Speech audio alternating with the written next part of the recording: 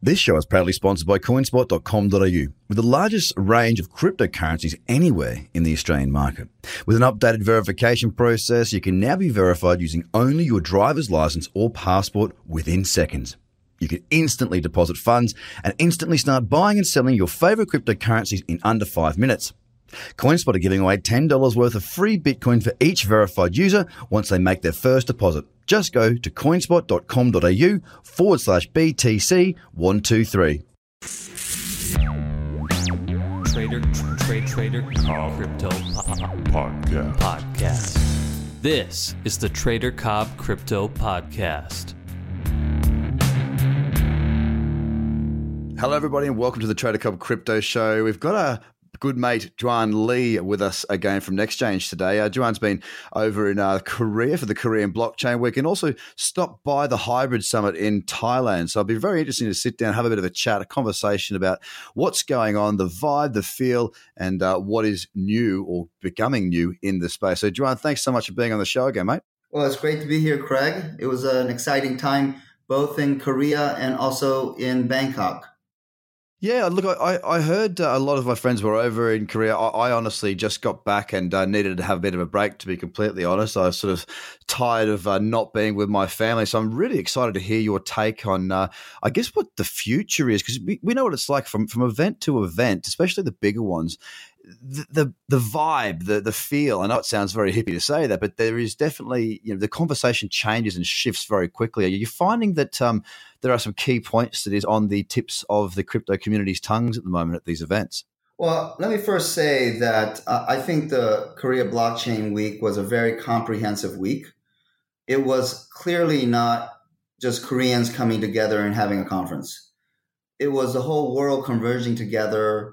And I saw people from all around the world, from the US, from Europe, all throughout Asia. So clearly, Korea is becoming not just one of the main areas for blockchain conversation, but the world is looking at it for actually the next developments. So also what I was mention is that some of the topics that are interesting, I think, is not just the evolution of the ICO, but I think the evolution of the people that provide the capital to the ICO, the institutional investors, the whole changes that are taking place, I think, from the crypto asset management industry and the evolution, the new funds that are being developed. I think that will shape the kind of projects that we'll see that will be funded in the future. So, I mean, look, we talk about institutional money a lot. It's a war cry of the crypto sphere, talking about the money that's to come, how it's going to come, all the speculation around that. What you said before really makes sense, and I don't know if it's been looked at in enough detail or talked of enough, which is institutional money. It's a very easy conversation to have. Yes, when big money comes in, yes, there will be certain things that happen. But you touched on it just a second ago when you said it will, it may shape the way projects need to run. Could you go into that in a little bit more detail and just elaborate what you mean by that a little bit more? Well, I mean, let me give the details of that, shortly, but I want to just shape a little bit of the landscape, because that's also important in that question you're asking. The landscape is that the cryptocurrency market capitalization approximately is $300 billion US. If you compare that to capital markets, it's like 0.4%. It's tiny. And when you look at the assets under management, which is about $5 billion, it also shows you that it is a nascent industry, even compared to the small market capitalization of the crypto market. So that actually is a very important comment in terms of what are the next steps, because clearly the crypto asset management industry is in its infancy. If you look at kind of crypto funds today, there are the large ones, the ones that are almost $1 billion. And then there's basically after that, it falls off the cliff to just really a lot of crypto funds are tiny. They're like, 1 to 10 million US dollars. So the institutions that you see today that are investing in crypto projects, can you really call them institutions? I would just say they're just, small companies or entities investing in projects. the future will come much larger institutions into the sphere.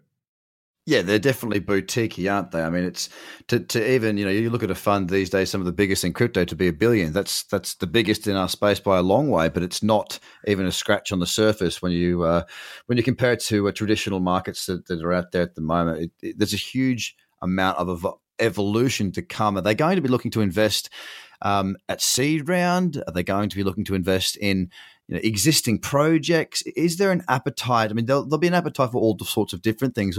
Where are they seeing the mitigation of risk being the most highly? Obviously, every fund wants to know where they can mitigate their risk or minimize their risk as much as possible.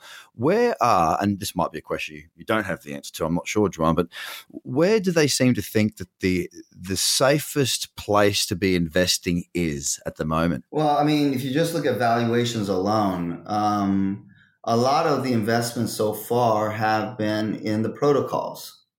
And the reason why it's been in protocols is that, eventually the dApps that get placed on top of the protocols will benefit the protocols. So the reason why, projects and companies like EOS has gotten such large valuation. So a lot of the funds that have been investing, many of them have strictly focused on a lot of the protocols, which is the reason why their valuations are higher. The other thing I would like to mention is that the trend I see, which I see a lot more, the categorization of crypto venture capital funds. These are these are the traditional VCs that are coming into the market. They just don't want a piece of the token. They want also the equity. So that's another trend I see to mitigate risk. They want a slice of equity and a slice of the token, so they're part of the overall project. That makes sense too. I mean, look, having a wedge of the tokens is one thing. Having a wedge of the actual company itself is another. And one should underpin the success of the other. But having a slice of something that is, as opposed to just the token, is a big difference. And it coming to the way that institutions are looking to shape the progression of ICOs, I suppose. I suppose that's an area people in the space. We can't just be, out there on a whim going, "Oh, I'm going to solve a problem." These need to be much more sophisticated projects with fantastic teams, and they're going to have to curb a little bit to the whims of what these VC and more traditional funds are going to want to see. Do you see that sort of helping the space to evolve in a negative or positive way? I think all the institutional money coming in is going to be positive because really, the benchmarks for investing in projects will be elevated. It will no longer be about just a white paper and a dream, but it will be about execution history. A tremendous amount of scrutiny in the past has been placed on the management team, but I think more importantly, the quality of the management team isn't just the resumes that are on the website, but have they worked together? Has there been an execution history of previous similar projects? What is their knowledge of blockchain? How are they able to, in so many cases of these projects, to build community, which, as I mentioned in the past, is not a money-solved problem. It requires a tremendous amount of finesse and somewhat uncharted territory at times. Yeah, well, there's a lot of uncharted territory in this space. That's kind of where the risk is. That's kind of where the reward is. And that's kind of where the excitement is because there's so much still get to do as the world still sort of catches up, I suppose. Big business sort of catches up to the technology that is present and available to us at the moment. Well, as far as the institutionalization goes, I mean, obviously we haven't seen the influx yet. We haven't seen the money hit the market. We still see, as you say, right now it's sub 300 billion. We're sort of hanging around that $300 billion mark for the last sort of 5 or 6 days. What's going to be the catalyst for that to come in? Is there anything in particular that is holding them back, or is it just a matter of the institutions still trying to create the teams, the infrastructure, and the safety net, I suppose, to enter it with a little bit more certainty? Well, I think there are just certain things that will naturally make institutions be more comfortable to be investors in this asset class. I believe security tokens, the whole securitization is going to have what I call the next, jump up in terms of the players that will come into the market. More and more way that these ICOs start to look more like securities and less like just projects with pipe dreams, then we'll start to see much more institutionalization and much larger capital come in.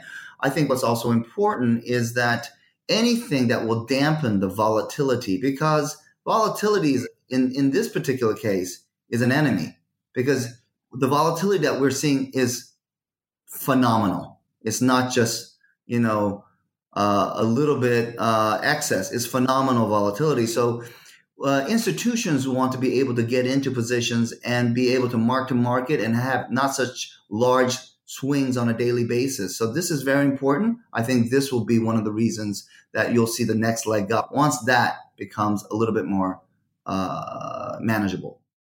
But won't the next leg up sort of be, flying in the face of that theory? I mean, if we're going to see, obviously, if everyone goes to buy Bitcoin, Bitcoin's going to go to 100,000 in a matter of 2 weeks. If everyone tries to buy it, right? It's because there's not enough there. Everyone clambering over a supply and demand type marketplace, which this is, with a lot of tokens that are already lost or burnt or whatever you want to call it, that have vanished, that would create the market to take off. So for the money to start to flow in, for us to see the market cap grow, do we think that we're going to see less, I suppose, running into Bitcoin, and more that the money will just come in via those traditional methods, which is seed capital and buying equity in and that sort of thing? So we're going to see, as projects hit the market, they might come with $50 million valuations, $100 million, $200 million, whatever it may be, and that's going to bump up our market cap. It may not affect the underlying assets that are already there or tokens that are already there, but we will bring the money in through a different Trojan horse. Well, yeah, look at the current market capitalization. If you dissect it a bit, you start to see that it's very much heavy around Bitcoin, right? Nearly 47%. Ethereum is about 16%. Ripple is about 6%. So really, it's catered to 3 cryptocurrencies, essentially, right? What we need to see is, in many cases, the broadening of that and not focus on just those 3, currencies. I think what we need to start to see is, as we get more institutional investors involved, which have different strategies rather than just buying and trying to get into those 3 currencies, you'll start to see a lot more diversification. I think institutional investors will have a little bit different perspective. And then also we'll start to see both sides of the marketplace, not just the buying, but the shorting, which will give a lot more tempered in terms of the volatility. Well, let's go down that little avenue for a second, Juwan, because we had a brief chat before. I'm noticing a huge amount of exchanges taking interest in us at the moment. We're getting loads and loads and loads of exchanges trying to get in contact, asking for advising, asking what sort of things the professionals need, what do traders need. Everyone wants one of 2 things. Most of them just want volume. They want me to say, do an affiliate type deal. No, that's not really what we're into here. But they want volume. There are so many exchanges coming about. Exchanges seem to be the new hot ICO, like we saw in January. Is that very much the theme? Were you seeing lots of that throughout Korea and when you were at the hybrid summit as well in Thailand? Well, yes. You're running into the exact same thing that concerns me, which is, the evolution that everybody thinks that they can start their own exchange. So we're going to be like cryptocurrency, where there's, more than 1,600 cryptocurrencies. We're going to have, hopefully, not that many. We're going to have a tremendous number of exchanges, which doesn't bode well for, in terms of volume, because you'll basically disperse it out to all these different markets. And the reason why people think that there should be more exchanges is because, they have a philosophy that every country needs to have 2 or 3, right? So we can count the number of different markets that might be relevant, and then you'll start to see their own players and want to be involved. But remember, in the end, there will be only, a handful of really large exchanges, and all the other ones will have very little volume. And in the same kind of roadmap that we saw in ICOs, most of them will not be successful to gain the market share that is required. Yeah, it's very interesting. I'm all for. I've been saying this for a while. I think that the professional space for traders is really lacking at the moment. So I'm excited to see who's going to win that war. With competition, there's two sides to this coin, though. With competition should come better products for us, but we also need to have liquidity. If you're in an exchange and you cannot trade in and out, then what's the point of being on that exchange? So, yeah, we don't want to dilute the pool too much, but hopefully, the evolution of the space growing as far as the order systems and getting closer to what I'm used to in traditional markets, that there needs to be competition to drive the innovation, to grab a hold of the market. I just hope that the leaders rise to the top very, very quickly, dominate the volatility, or sort of the volume that's out there, so that we've actually got not just a platform that has all the bells and whistles, but there's no point having a platform that's fantastic for your orders, but you can't get your orders filled. We need to have both of those things. Well, Craig, you know that although there's all these exchanges that are being developed, there's all sorts of volume that are being done over the counter OTC that are just bypassing all the exchanges entirely. So on one hand, you're starting to see all these large number of new exchanges being developed. But on the other hand, a lot of the volume now is not being done on the exchanges. So we have really not just a competition of exchanges, but a competition of OTC. That's true. That's another area that's popped up very frequently. I mean, most exchanges now, if they didn't have OTC, have been investing into that throughout this the first part of the year. And it's interesting to see. I mean, since we saw Bitcoin sort of recently, I am bullish based on the way I technically trade. But I mean, I've had a lot more people coming to me saying, they want to put $500,000 in, or 300,000, or 100,000. The larger volume stuff started to come out of the woodwork again, which is interesting because I mean, the thing is that those sorts are going to.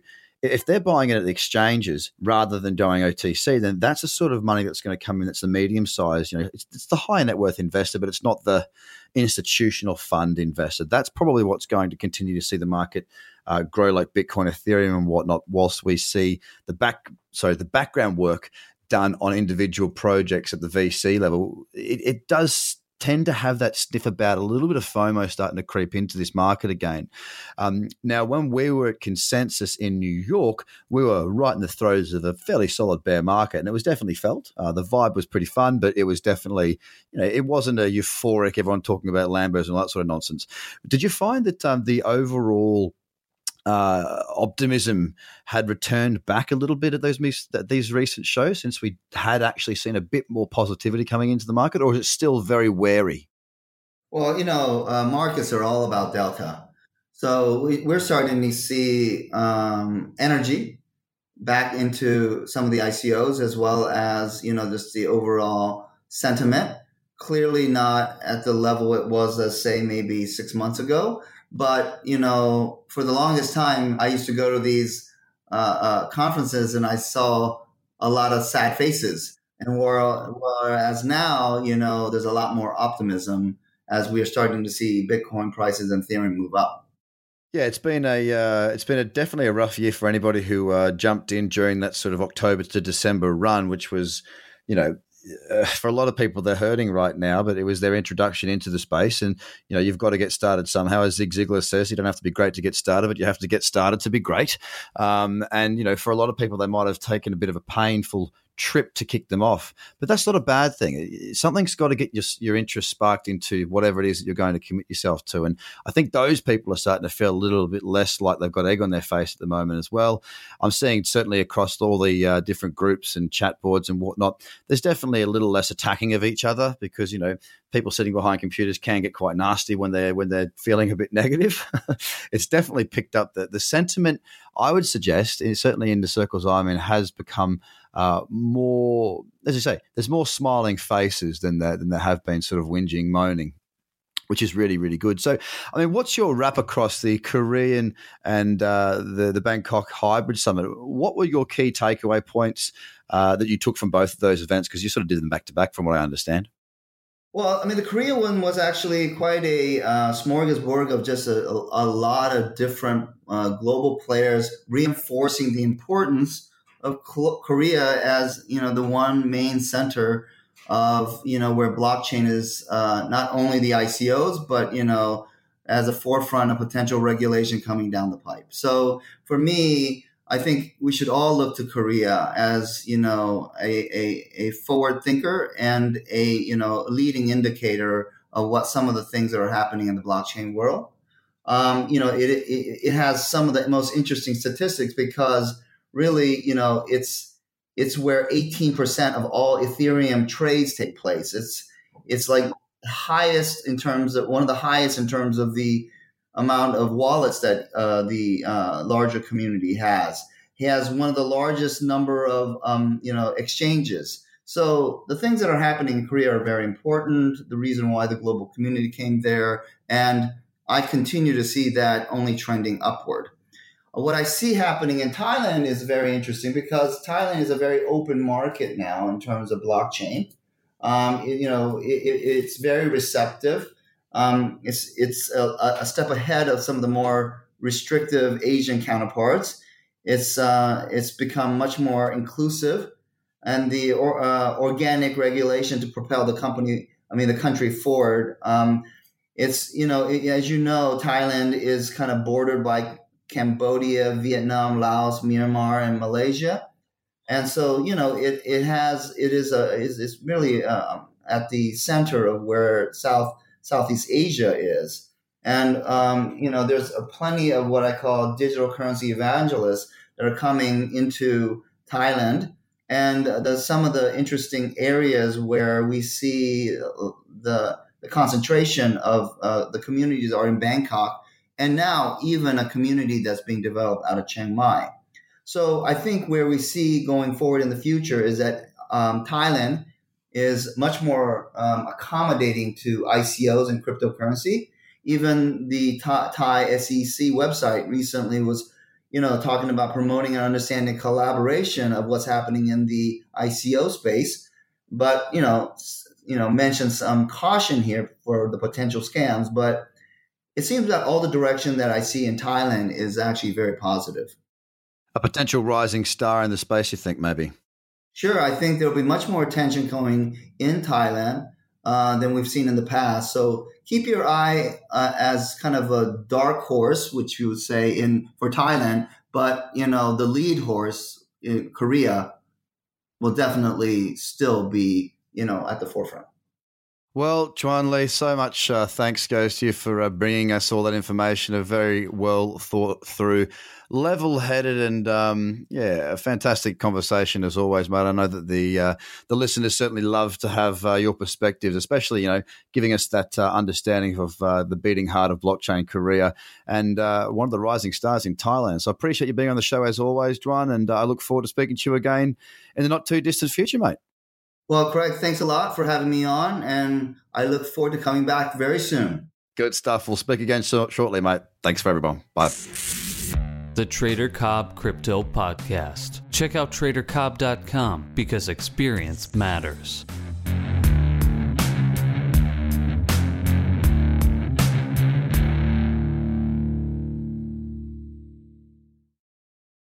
This show is proudly sponsored by coinspot.com.au, with the largest range of cryptocurrencies anywhere in the Australian market. With an updated verification process, you can now be verified using only your driver's license or passport within seconds. You can instantly deposit funds and instantly start buying and selling your favorite cryptocurrencies in under 5 minutes. CoinSpot are giving away $10 worth of free Bitcoin for each verified user once they make their first deposit. Just go to coinspot.com.au/BTC123. Views are of the advertiser, not Trader Cobb or the audio presenter.